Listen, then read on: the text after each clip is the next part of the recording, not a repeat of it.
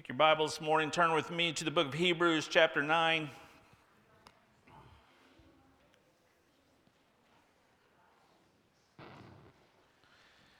Hebrews chapter 9, we're going to be looking at verses 1 through 14 of Hebrews 9.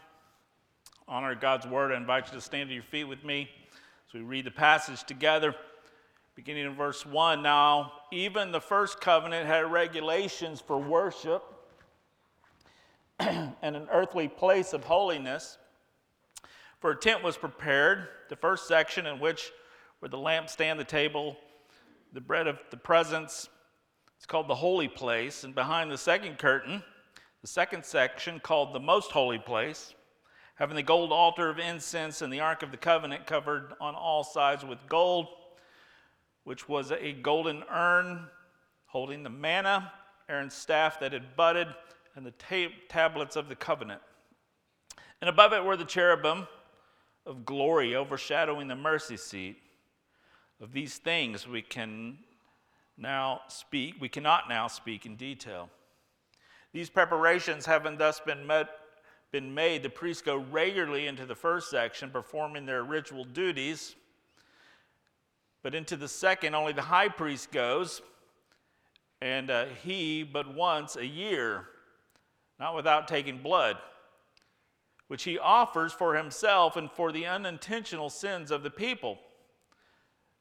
But by this the Holy Spirit indicates that the way into the holy place is not yet opened, as long as the first section is still standing, which is symbolic for this present age. According to this arrangement, gifts and sacrifices are offered that cannot perfect the conscience of the worshiper, but deal only with food and drink and various washings, regulations for the body imposed until the time of Reformation.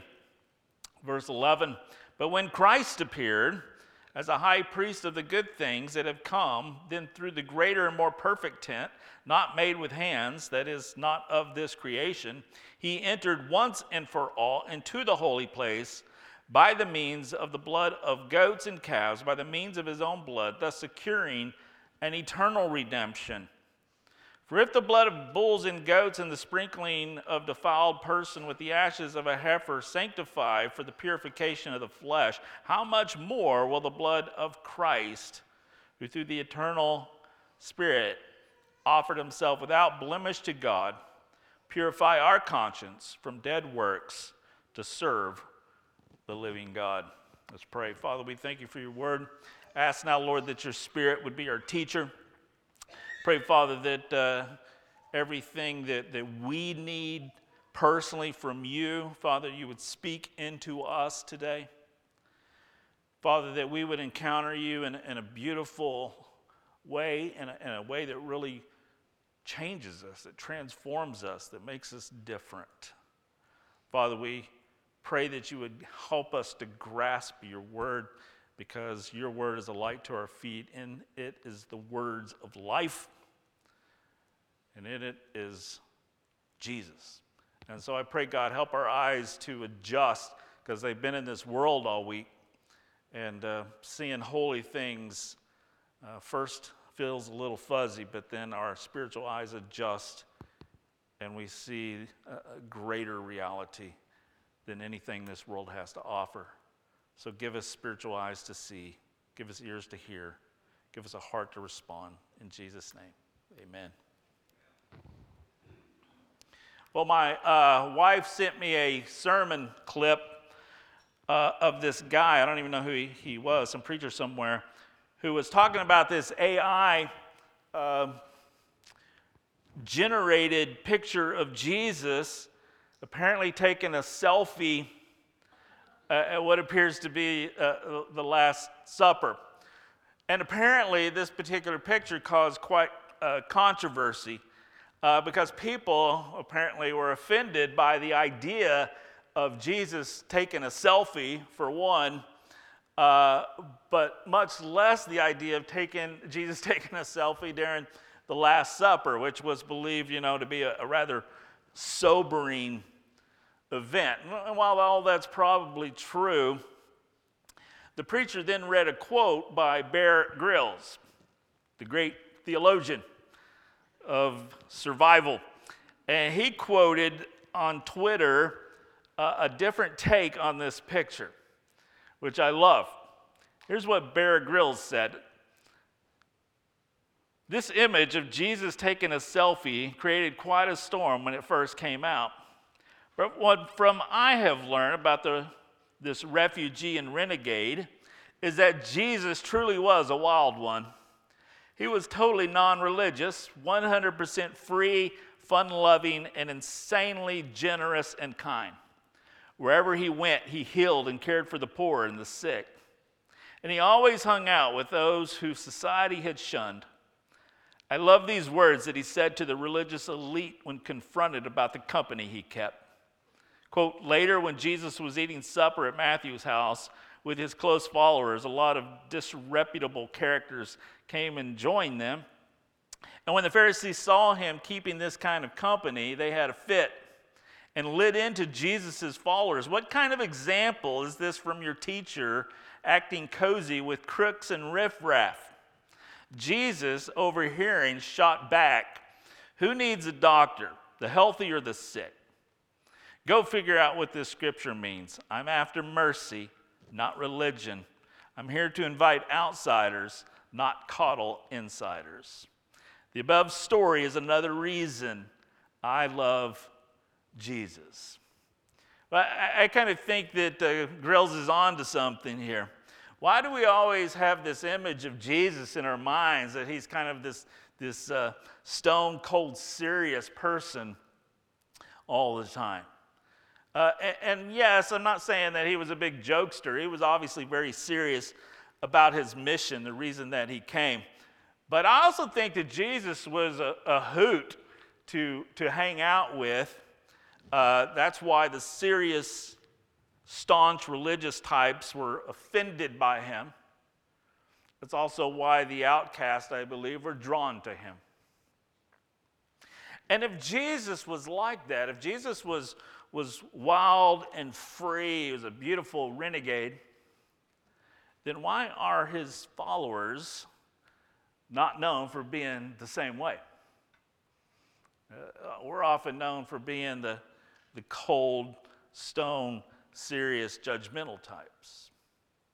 I'm not talking here about personality types. I'm talking about being truly free in the way Jesus was. Doesn't the gospel free us, right? Doesn't the gospel unleash us from religion? Doesn't it free us from performance? Doesn't it free us from having to walk a religious tightrope for others and for God? And the answer, of course, is a resounding yes. We are free. So then, shouldn't we be a wild and free bunch? Shouldn't we be called the friend of sinners? Shouldn't we hang out with all the wrong kind of people? Shouldn't we be so associated with identifying with the riffraff and the ragamuffins that we are seen taking selfies with them? These are my peeps. That's kind of what the expression I get here. And what I love about this is they look just as surprised. Look at this guy on the end over here. They look just as surprised to be in the picture as it is that Jesus is taking the picture. We have been unleashed. We have been unleashed by Christ to worship him with total abandon, to be constantly freaked out that he chose to include us as his people, right? That we are still stunned that he loves us in spite of the mess that we are, and that when he says, hey, this is my people, he says to each of us, you come get in the picture. I love that. We've been unleashed. One of my joys in life is to take my dog for a morning walk. We have a very, very strict habit, or she does, I might say. Every morning, about the time that the sun barely creeps over the horizon, she's in my face, whining, and she's ready to go. And so we go for a walk. A walk for her is not just simply going around the block. A walk for her means that I strap on her harness. She is very strong. She's a boxer. And I put a leash on her. And then I grab a ball and I grab my launcher because she's about to just run. She loves to run. And so we walk she walks me rather to the end of the street, and there's this giant field out there. And we have the same routine every single morning. When we get to the field, she sits down. I don't have to say a word. She just sits down and she waits. And then I reach down and I unhook the leash. And she just sits there and waits. And then I say, go. And she takes off in a full sprint. She knows I'm fixing to hurl that ball 50 yards ahead of her. And she is just loving life. She's running. Her ears are flapping in the wind. She's having the time of her life. And it's all because she has been unleashed and told to run, told to go. Well, that's what I picture the writer of Hebrews doing here in chapter 9. He's undoing the leash, if you will. He's telling us that we are free from the old covenant and the effects that the old covenant has on us, which is a lot like being on a leash. Psalm 103, which I read earlier, is full of this great news, right, of forgiveness. If you were listening in on that, Psalm 103 is just, we have been set free. You have been forgiven. As far as the east is to the west, I will remember your sins no more. All of this beautiful good news, and my love is an everlasting love. It's a steadfast love. But then there's this. Verses 17 and 18. The steadfast love of the Lord is from everlasting to everlasting. Isn't that good news? On those who fear him. And his righteousness to children's children, just the righteousness of God from generation to generation. But then this, to those who keep his covenant and remember to do his commandments. Man, it's just like, oh, this is good news, this is good news, this is good news. Oh, this isn't such good news. Because all of a sudden, all these benefits of God's grace have a condition put on them. Those who keep his covenant. And at the time that was written, right, who was the covenant under? It was under the covenant of works. It was a covenant of law. It was the old covenant. And so when you read that passage through old covenant eyes, it starts off with such beautiful good news, and then it goes south. But to read that passage again through a new covenant, through new covenant eyes, it changes everything. The condition has been removed.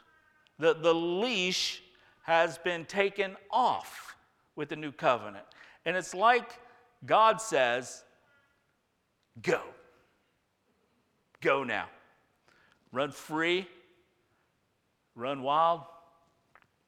Run in the power of the Holy Spirit. Because there's nothing that can separate us from the love of God. Under the old covenant, there was a lot that could separate us from the love of God, mainly our inability to accomplish the law, to accomplish the covenant. But under the new covenant, everything changes, because it's like God said, well, under the new covenant, those laws that I need you to obey, I obeyed them for you. Those commandments that are the condition of my love, I did those in your place. And so now you're just simply free in my love. Now imagine with me what it would have been like to worship God under the old covenant. Just kind of picture, for the last 364 days of the year, you have been waiting for this one day to finally arrive.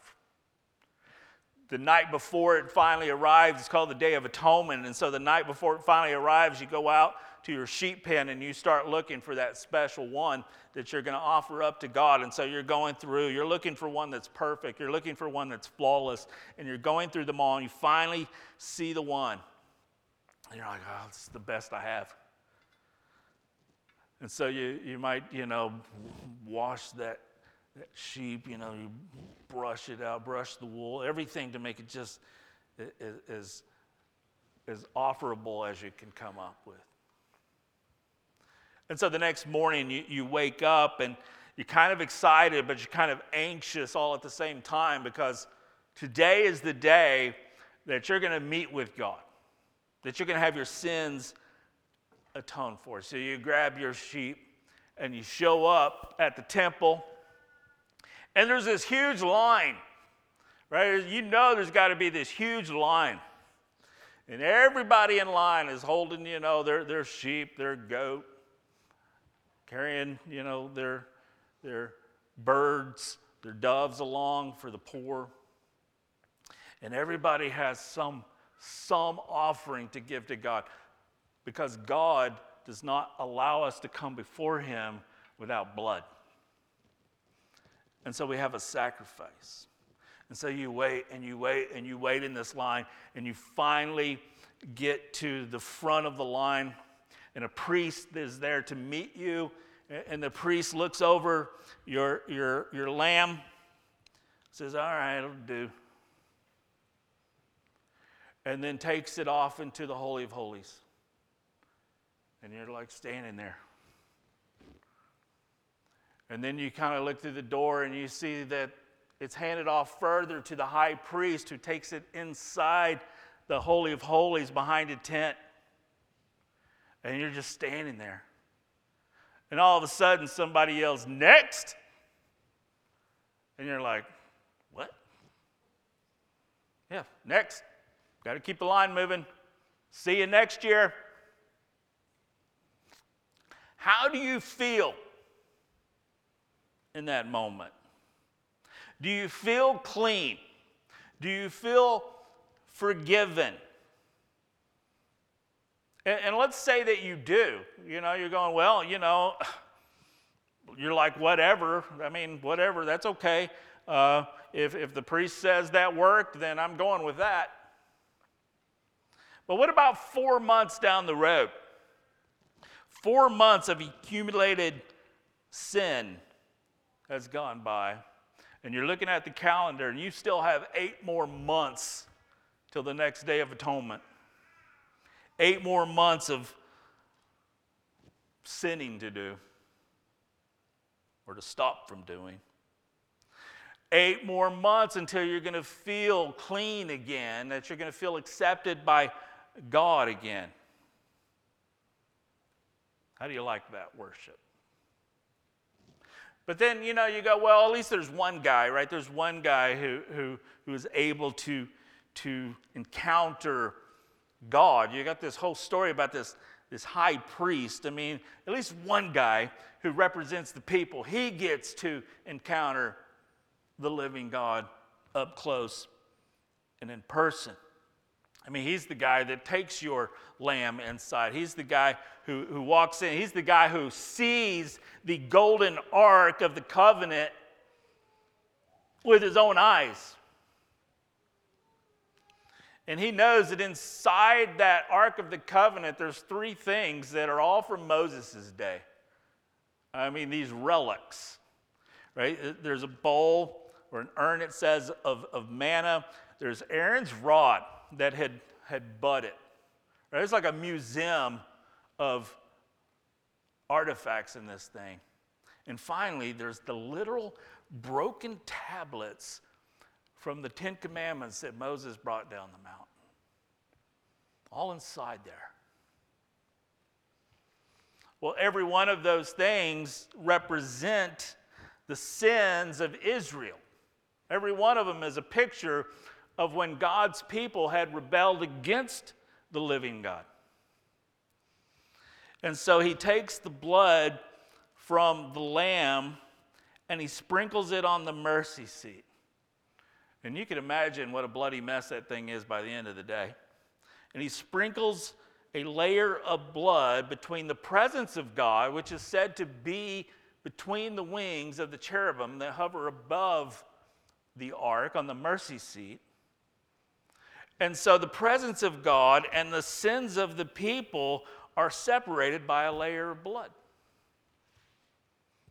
What an encounter that would be, huh? To be at that place. He had a front row seat to atonement. And yet, even the high priest is a lot closer to the people standing outside in line than he is to the God of who he is presenting these offerings. Because you see, the first person in line that morning would have been him. The passage says that he had to offer up blood for his own sins. And so even though he got home that evening, probably had blood still crusted and dried all over him in places, he knew full well that a month wouldn't go by before he was just as stained with guilt and sin as he was that moment with blood. Now, the system itself had its purpose, right? The system had a purpose. It was all pointing to a greater reality in Christ that was yet to come. But nevertheless, it was still worship on a leash. It was full of regulations and relics and rituals. You had to go to a certain place, the tabernacle or the temple. You had to go through a certain priest, the high priest, whoever that happened to be selected for that year, as long as he was from the line of Levi. The priest had to perform a certain practice. He had to offer a blood sacrifice on your behalf. And it happened at a certain point, one day a year on the Day of Atonement. It was a leash. You know, all that tells us that we are much more sinful than we think we are. In fact, it says that they offered up sins. These priests offered up sins for the people, even their unintentional sins, in verse 7. Their unintentional sins. We're so sinful that half the time we don't even know what we're doing is sinful. We didn't even know that we've done something sinful in order to confess it. And so it was like, okay, we're going to cover everything you've confessed, but there's a lot of other things you haven't confessed because you don't even know about it, but we're going to cover that too with this lamb. We're more sinful than we think we are. But the good news is that we are much more loved than we deserve to be. So Old Covenant worship was a leash. There was three things about it that kind of set it apart, and not in a good way. First of all, it was a dangerous affair, worship back then. Right, because you didn't want to come into the presence of a holy God without a sacrificial substitute. You did not come into the presence of God without blood. Secondly, it was a distant affair because the average person, all of us, we would have had to keep our distance from God and allow the priest to do the worshiping for us. We would have a priest that would go through the holy place, and we would stand outside the door because we were too unholy to go in. And then that priest, right, would actually have to hand off our sacrifice to the high priest, who would go therefore into the next section of the temple, which is the Holy of Holies. So if we can't get through the holy place, there's no way we're getting to the Holy of Holies. And so it was a distant kind of worship. We just kind of stood at a distance while somebody else did it for us. Thirdly, it was a discouraging affair, because the blood of bulls and goats can't erase your inner shame and the guilt, and you feel distant from God, not just simply because you're standing on the outside, but because within you know that you are far apart from his holiness. And so it's a dangerous affair. It was a distant affair. It was a discouraging affair. And a dangerous, distant, discouraging way to relate to God always results in dead worship. Dead worship. John Piper says, where feelings for God are dead, worship is dead. What kind of feelings would such a system evoke in you towards God? Martin Luther thought he understood what God demanded of him, what it took to please him, and so he worked tirelessly to endeavor to make God happy, and yet the weight of that and the constant failure to do so made him come to a point where he just couldn't bear it anymore. And so one time Luther was asked by a fellow monk, "Brother Martin, do you love God?" And this is what he said: "Love God? You ask me if I love God? Sometimes I hate God. I see Christ as a consuming judge who is simply looking at me to evaluate me and visit affliction upon me." Luther was consumed with a paralyzing fear of God that made him rage at God. Now, what kind of worship do you think is going to come out of that emotional stream? Well, I'll tell you what kind. The dead kind. Dead worship. How can you worship the living God with dead worship? He's living. How can we offer him joyless, thoughtless, passionless worship? Well, the only way we can do that is if we're dead, right? If we're unaware and we are unaffected by God's grace, then we're trying to do all of this stuff and worship him out of a sense of, I have to do this, I have to go through these regulations, these rituals, these routines, or else. And that's dead worship. In fact, it says in verse 8 that as long as this system is in place, that the Holy Spirit is indicating that the way into the holy place is not yet been opened. So all of this routine and ritual and regulation still doesn't get us into the presence of God. We're still on the outside looking in. We're still closed off, separated. And that kind of worship, when you come and you worship God and you feel like that God is closed off from you,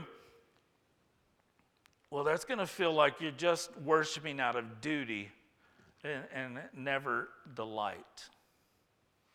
But then, the one whom all the old covenant regulations, relics, and rituals pointed to showed up. Jesus shows up at the temple. Right? What does he do? He cleans house. It's like, nope, things are different now. We're not doing it this old way. The true high priest, the true sacrificial lamb, the true atonement has come in Jesus. Look at verse 11 and 12.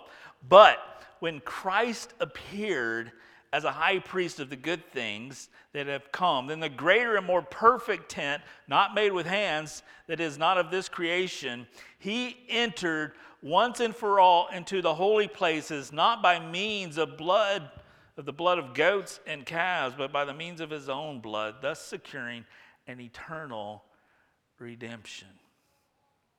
Man, Jesus took off the leash. Jesus put an end to worship according to regulations and relics and rituals. How? By accomplishing once and for all those things that they were meant to signify. He's like, all those things were just pointing to me. I'm here now. Jesus was the greatest and the last high priest to represent us to God. And Jesus entered into the holy place, not with some lamb that we picked out of the pen, but he walked in there as the Lamb of God, and nobody comes before God without blood, and so he brought his own. And with that blood, he paid the price, and he secured for us our eternal redemption. It says eternal redemption, not temporary, not see you next year and we'll do it all over again. Eternal redemption, once and for all, bought and paid for. And this changes everything, doesn't it? What this does is it unleashes us to worship God in a way that is now acceptable because we come in the name of Jesus. Worship that is alive, not dead, but living worship.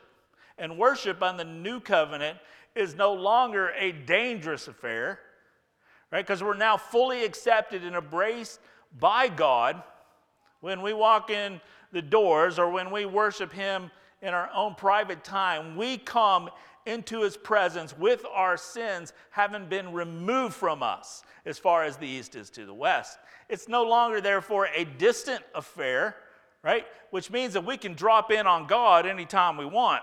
We don't have to have someone access God on our behalf. We have the ability to go straight into the throne room of God. Therefore, it's no longer a discouraging affair because the blood of Jesus washes away our sin and our shame once and for all. And we no longer have to jump through the hoops of regulations and rituals and relics every time we sin in order to be made with God once again. The presence of God has been opened up to you.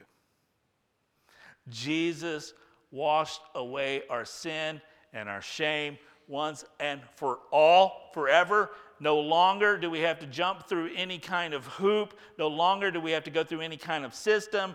Our worship has been resurrected, which means that it's living, that it's alive. Have you guys been keeping up with this revival that's been going on in Asbury? Man, how cool has this thing been? Right, I've been so encouraged, overjoyed by the work that I've seen at it. They were supposed to have Francis Chan. He was supposed to come speak Thursday, kind of at a closing big collegiate rally, and they planned this a long time in advance before this thing actually got started. And they decided that we probably don't want Francis to come in here. Who needs Francis Chan when you got the Holy Spirit? And so they just said, we don't want celebrities. This thing was completely and totally student-led. It was simultaneous. It was just simply an act of God. And it was so exciting. Not everybody feels that way. But the reality is that this revival marks a pattern. So I've kind of studied revivals for a long time, and I've tasted of revivals. And revivals, genuine revivals, movements of the Holy Spirit, have the exact same pattern. They follow a pattern. And the pattern works something like this, right? First, prayer. Prayer by just a few. I began to read stories that this campus, students have been praying, professors have been praying. There was one professor, was a visiting professor, that had been praying and fasting so long for revival prior to this that the other professors were concerned for his health. And so don't think that this thing was just completely out of nowhere, because there was a lot of people for over a year hungering for it to happen. That always happens first. Secondly, there is a time in the early stages of revival where there is nothing but, it's not like this. It's more of a sense of woe is me. There's a time of confession. There's a time of confessing sin. There's a time of brokenness. And there's a time of repentance. And as I read, that's exactly what happened in the early stages of this thing. Most of us weren't aware of it till it was in stage 3. Stage 3 is then a response to the grace and mercy of God's forgiveness, which is worship. And how long did they worship? 3 weeks. 3 weeks. They'd still be there today, except the president's like, we've got to have classes, people. We got to, obviously we can't just do this forever, so let's move it to the churches. Well, that's a good idea. And this thing has just spread in many different campuses. I got a picture, I didn't put it up here, but I got a picture of hundreds of students at Texas A&M, of course, God's school, where God just showed up and people are worshiping. And this thing is just spreading everywhere. But it's that sense of going, there's a natural progression that when you experience the grace and mercy of God, that you can't help but just celebrate and worship. And that's what they did. That's what they did. Worship always flows out from God's grace. It's a response to grace. Worship always extends from blood-bought forgiveness and salvation. You know that a church or a people need revival when their worship is dead. When it's filled with rituals and relics and regulations. When people are just going through the motions. Revival is needed. My seminary days didn't prepare me for the worship wars that I was going to encounter. I graduated the first time in 1995 in the heat of battle, it seems. And so I was blindsided by how angry people got over styles of worship that they were certain is what God wanted. And so all these questions, does God prefer hymns or choruses?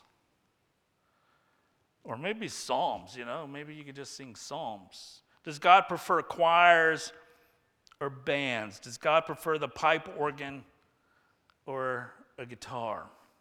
Plugged or unplugged? Hand raising or more subdued?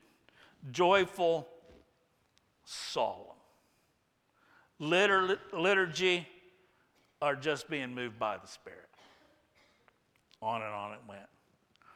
And all those things, when you stop and think about it, are really just a modern day variety of regulations, rituals, and relics of the past.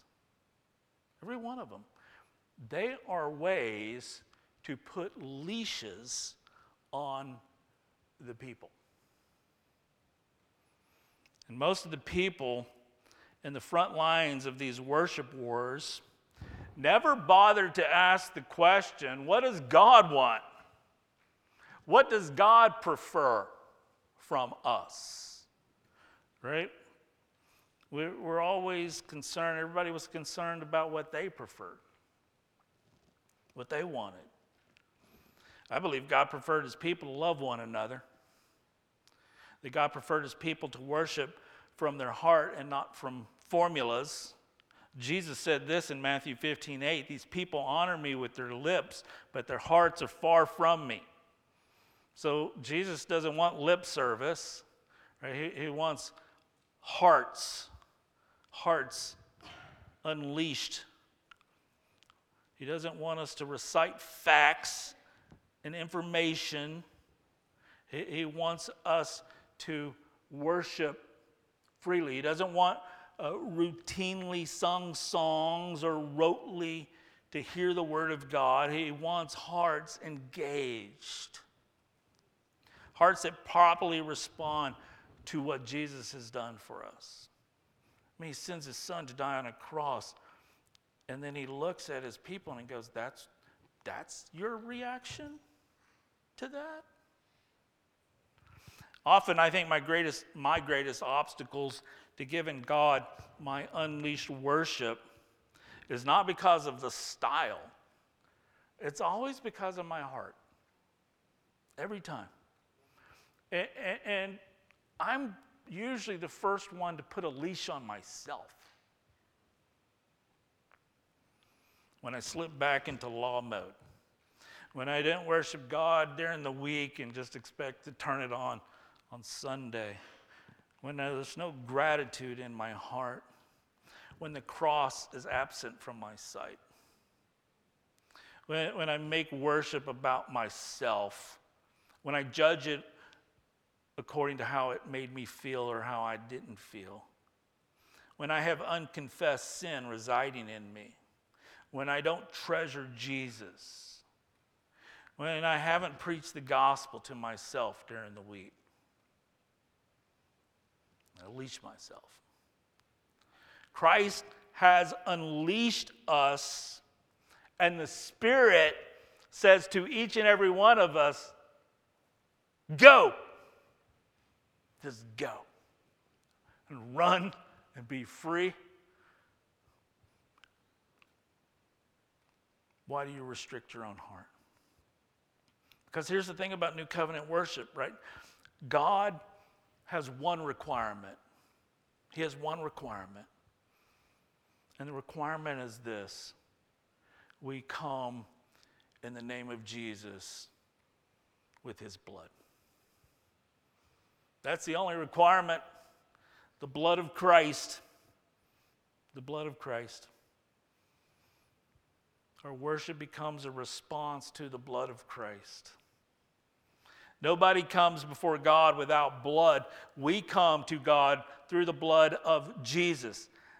By the way, I'm not saying that anything goes in worship. I'm not saying that. Our worship must express our response to the blood of Christ. It's not the all about me show. Right? As long as everything we do is centered on Jesus and his glory and as a response to his sacrifice on our behalf, then I believe it's acceptable to God. So you have blood-covered hymns or blood-covered choruses or blood-covered choirs or blood-covered bands. Blood-covered celebrations or blood-covered laments. And if you're, someone who's listening in and you're going, man, these people are weird. It may sound gruesome to you, but to us it's everything. What can wash away our sins? All right, you're on this. What can make me whole again? Okay, you could do better. This is all my hope and peace. This is all my righteousness. That's it. That's it. The blood of Jesus has unleashed us from dead worship. How do we respond to the cross with dead worship? Right? We can't. The cross quickens our heart's passion for Jesus. We have been united with Christ. We have been seated with him in the heavenlies. We enter in with him into the Holy of Holies, to the very presence of God, where we find his blood's been sprinkled for us. But check this out. check this out. Not only have we been unleashed from dead worship, but we are also unleashed from dead works. Look at verse 14. I love this. How much more will the blood of Christ, who through the eternal Spirit offered himself without blemish to God, purify our conscience from dead works to serve the living God? Man, we've been set free. We've been unleashed from dead worship, and we've been unleashed from dead works. The gospel, now listen to this carefully, all right? Because you can really, if you're just kind of half with me right now, this can mess you up, all right? The gospel does not free us from works. The gospel frees us from dead works. There's a huge difference here. It means it's the difference between serving God out of a sense of love and a response of gratitude towards his grace, or serving God in hypocrisy and legalism. So what are dead works? What are dead works? Well, again, verse 14, it says that we have been unleashed from the monotony of dead works. How? By the blood of Christ. So, dead works are the things that we do to try to gain God's approval apart from the blood of Christ.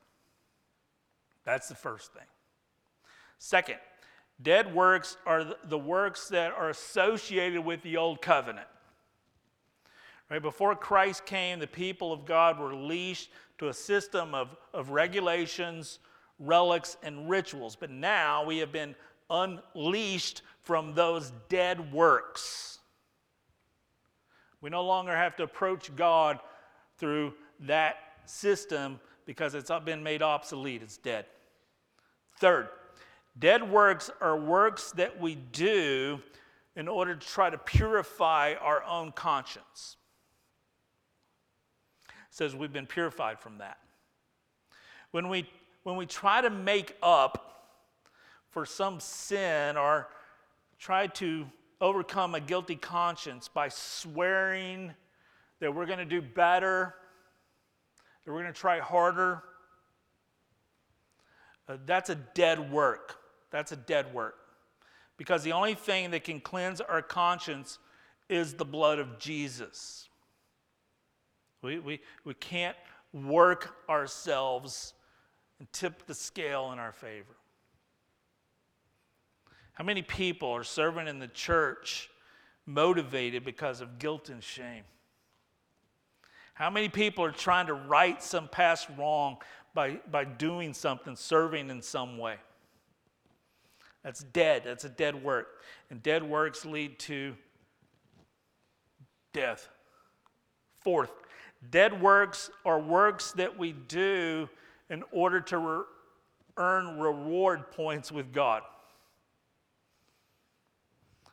In other words, it's like, God, here's what I did, and now you bless me because I earned it. And that puts God as our debtor. God is a debtor to no one. The blood of Jesus has unleashed us from all of that. We have been unleashed from dead works. Dead works. But that doesn't mean we're free from all works. It says that now that our conscience has been clean, we are free to serve the living God. We serve the living God. In other words, instead of dead works, because we're serving the living God, we serve him with living works, you could say. Living works. By dead works, you're talking about things associated with the old covenant, with the law. By living works, you're talking about life in the Spirit. We're saved from dead works, and we are saved for living works. Let me show you a couple of passages. Ephesians 2:10 says this, "For we are his workmanship, created in Christ Jesus, for good works, which God prepared beforehand that we should walk in them. Notice that the works that we do come after the fact that we are created in Christ Jesus. And then Titus 2:10 says, he gave himself for us to redeem us from all lawlessness and to purify for himself a people for his own possession who are zealous for good works. So he saved us so that we would be zealous to serve him. The old covenant said, live like this and you will be accepted. The new covenant says you're accepted, therefore live like this. That means that our service for God is one of freedom and joy. It's not motivated by guilt. It's not motivated by fear. It's not motivated by obligation. But now once again, I still find my conscience unconvinced. I still struggle with the idea that God is crazy about me. And so I resort back to dead works to try to purify my conscience. I go back to my leash. So again, I have to go and sit down and have a gospel conversation with myself. Remind myself of the blood of Christ. We've been unleashed from dead works to serve the living God, right? How do you give dead works to a living God? You don't. And then the second question was, how do you even serve God? Right? How do you serve God? It's not like he needs anything from us. And that's precisely the point. He doesn't need anything from us because Jesus did it all. So now we don't serve God because he needs us to serve him. We serve him because we love him and we enjoy serving him. And we serve God really by serving others in his name. And we're invited to join Jesus in this wild and free adventure of getting our hands dirty with all the wrong people, taking selfies with all the wrong people.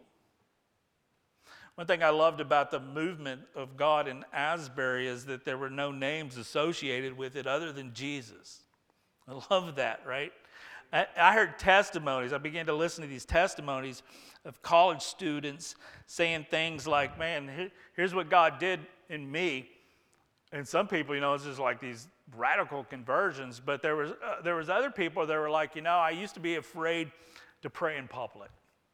I was terrified of what I sounded like. But man, at this, when God's presence was so real and I felt so fully accepted by him, I felt free to pray. I was no longer worried about what everybody else was thinking. I was just talking to God. I love that. I love that.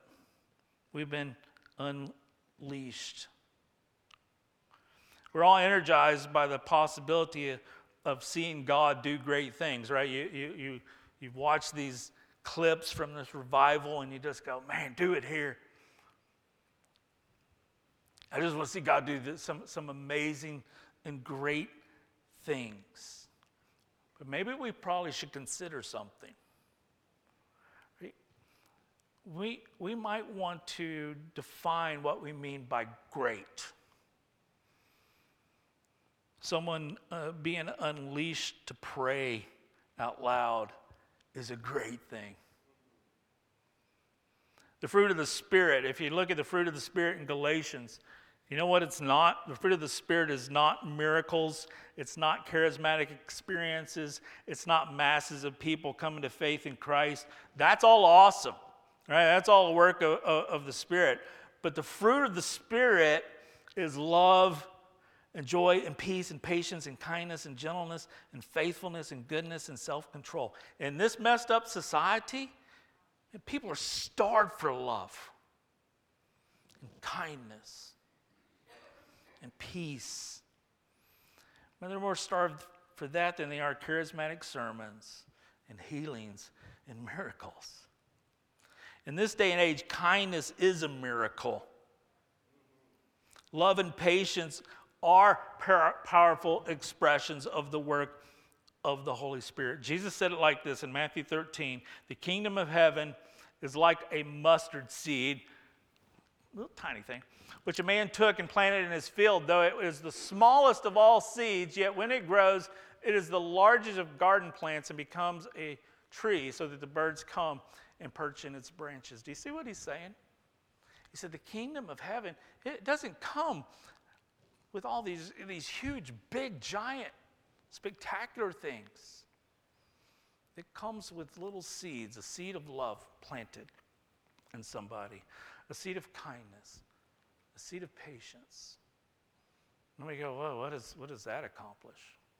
And we may never know, but when we plant those seeds, God causes it to grow into something much larger, and it spreads. And the nations come and perch in the branches of these small seeds. So when you think about serving God, you may be looking at yourself and going, well, what can I do? What do I have to offer? What is the program does the church offer that I can be a part of? Now, all you really need to do is plant seeds. Seeds of love and kindness and patience and goodness and generosity to other people for the glory of God. And then let him take care of the growth. So don't count yourself out because you're not a dynamic speaker, you're not a powerful prayer warrior, you're not a much sought out after leader, right? These small things, they don't happen on a stage. And yet God's using them to turn the world upside down. So, in conclusion, in Jesus' name, you are unleashed. Now go. Go. Run. Run free. Run wild. Worship with all your might. Serve God. Plant kingdom seeds wherever God has placed you. What has washed away your sin? That's it. You're unleashed. Father, we thank you for your word. We thank you, Father, for the good news of Jesus. We thank you, Father, how you have set us free in Christ.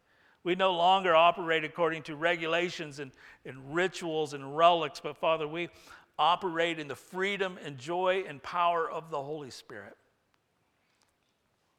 So Father, help us to stop putting leashes on ourselves. Help us to stop listening to other people who try to put leashes on us. Help us to be fun-loving, joyful people when we can. And help us to be authentic people when we're broken and when we're hurting. That we don't have to put on a show anymore for anyone because we are accepted by Christ and we've been unleashed. So I pray, Father, today if there's any among us, Lord, who need to just remove some leashes, I pray, Father, set your people free. We ask it in Jesus' name. Amen. I invite you to stand.